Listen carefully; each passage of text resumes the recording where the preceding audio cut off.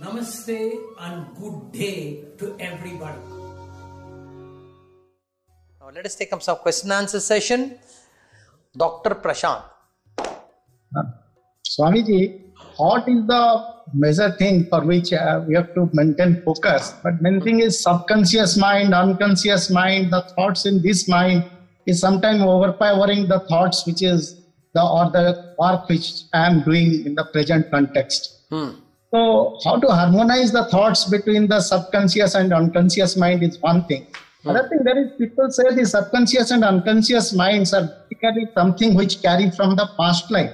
Is there something known as past life regression which you could teach through meditation and know about our past life and undo those things which are affecting my performance in the present life? Okay, I got it. Past life. Now, I won't touch this session. There is a conscious mind, subconscious mind, unconscious mind, superconscious mind. I have to add one more dimension. Alright, conscious mind is one, subconscious mind is one, unconscious mind is another which we are not even conscious of, and there is a super consciousness we have to connect.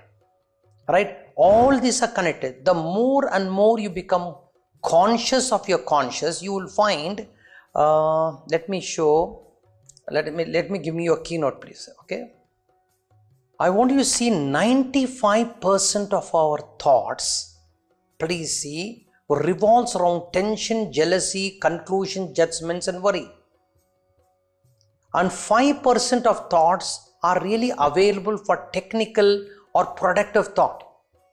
Most of people are unaware how tension, jealousy, conclusion, judgments, worry overpower them. So therefore, first you have to become conscious of how tension, how you have to be conscious of jealousy. When you become conscious of tension and jealousy, 95%, how many of you are aware that 90%, you may say you're conscious, but a lot of you are unconscious of those realities.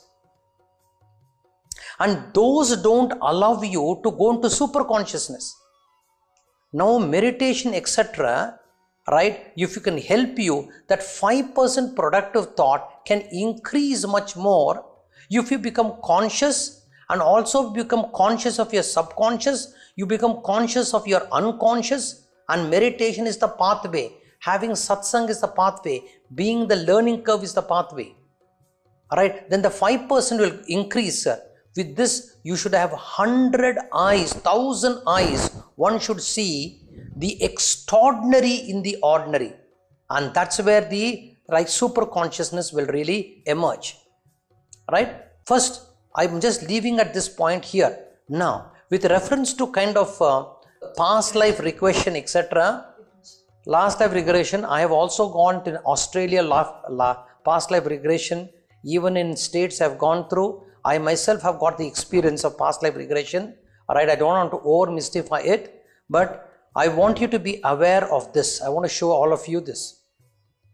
Alright, and I'm going to, in the peak performance, I'm going to work on this. Alright.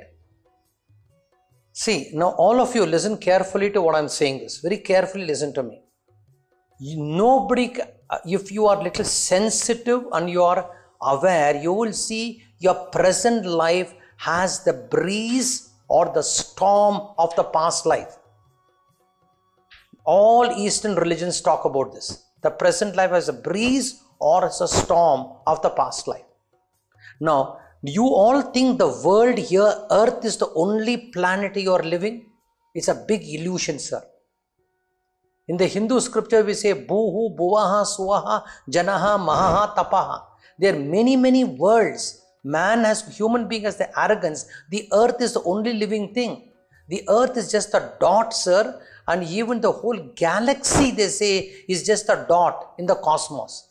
So where can you have the illusion that you are the only person, earth is the only thing is there? So occult science, esoteric science, mystic science, which is called spirituality, talks of interman beings. All of you listen very carefully. And past life regression has one component and there's another component which I'm adding to this. Right? We are beings here, there is interment beings. The Hindus call it devas. The esoteric people have different names to it. They call it interment beings. Now I'm showing this keynote. It's called Mahir Baba, was somewhere in Ahmednagar. Mahir Baba was a Parsi person, Iranian Parsi guy. He's an Indian. He's a great mystic. He was Mauni Baba. He was not even speaking. He's one of the great mystics of recent India.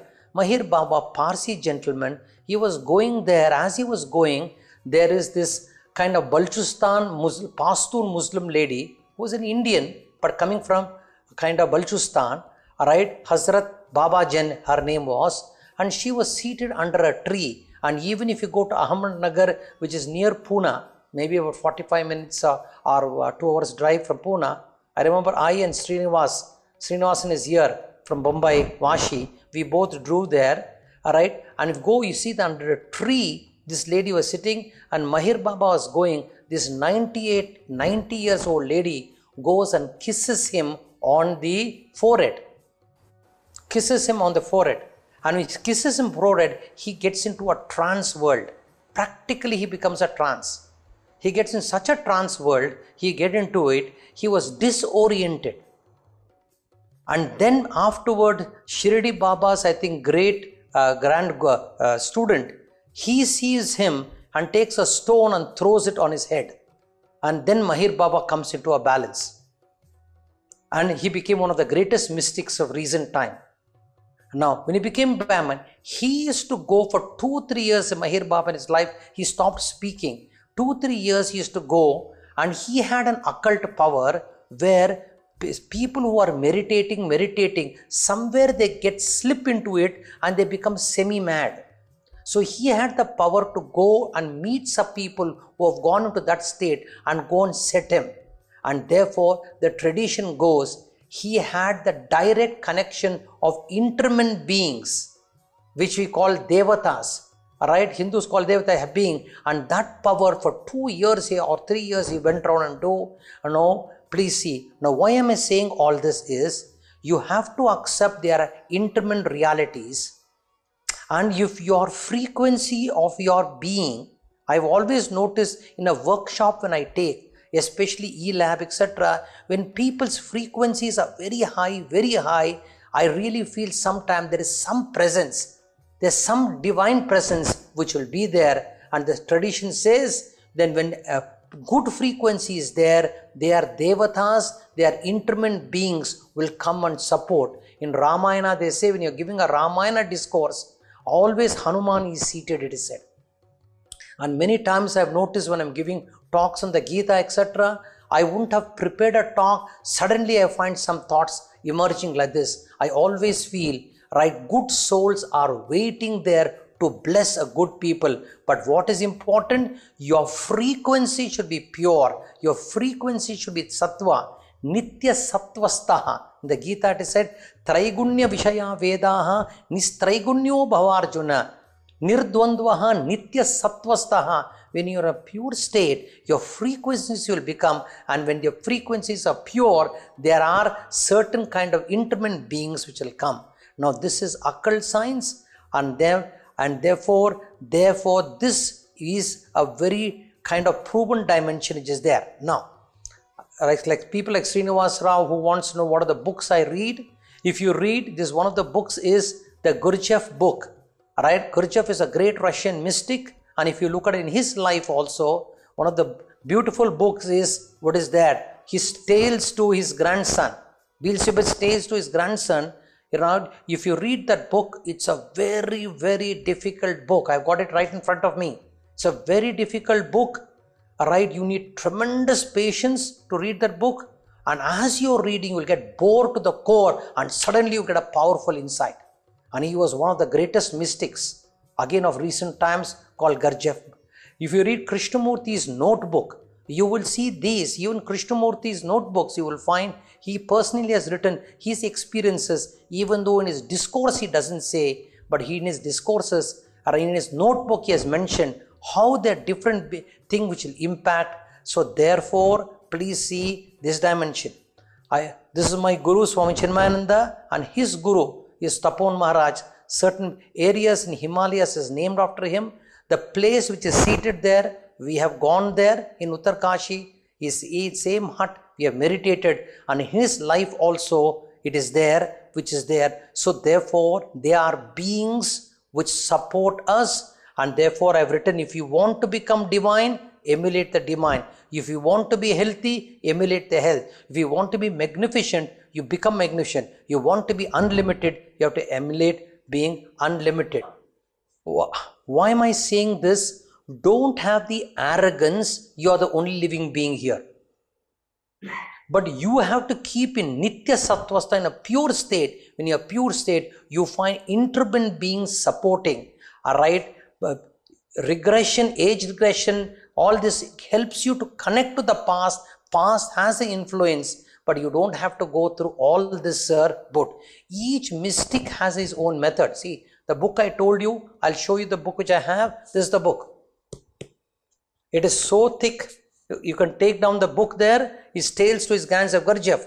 Now his method and his life, if you see, so many occult experiences. The book is so huge. It is so boring to read, but suddenly you will get an insight. But your frequency should be very, very high. Alright, to read this book, right now, this book helped me to understand the original book. This book helped me to read the original book of Gurdjieff, which is a very, very hard book to read. So boring it is. But with the help of this book, when she gave me on one of my birthdays, she gave me, and what I did, I went all the way to meet his grandson, and he's one of the, Jacob Needleman. I personally met him with Shakila in California. Alright, and this helped me to read this book there. And if you read, all these experiences are wonderful, which happens. Now, but his method is boring book to the core. But if you are persistent, something opens up. And it's clearly, unless you have an intermittent being helping you, you will not understand the book. This is my experience. You will not understand the book.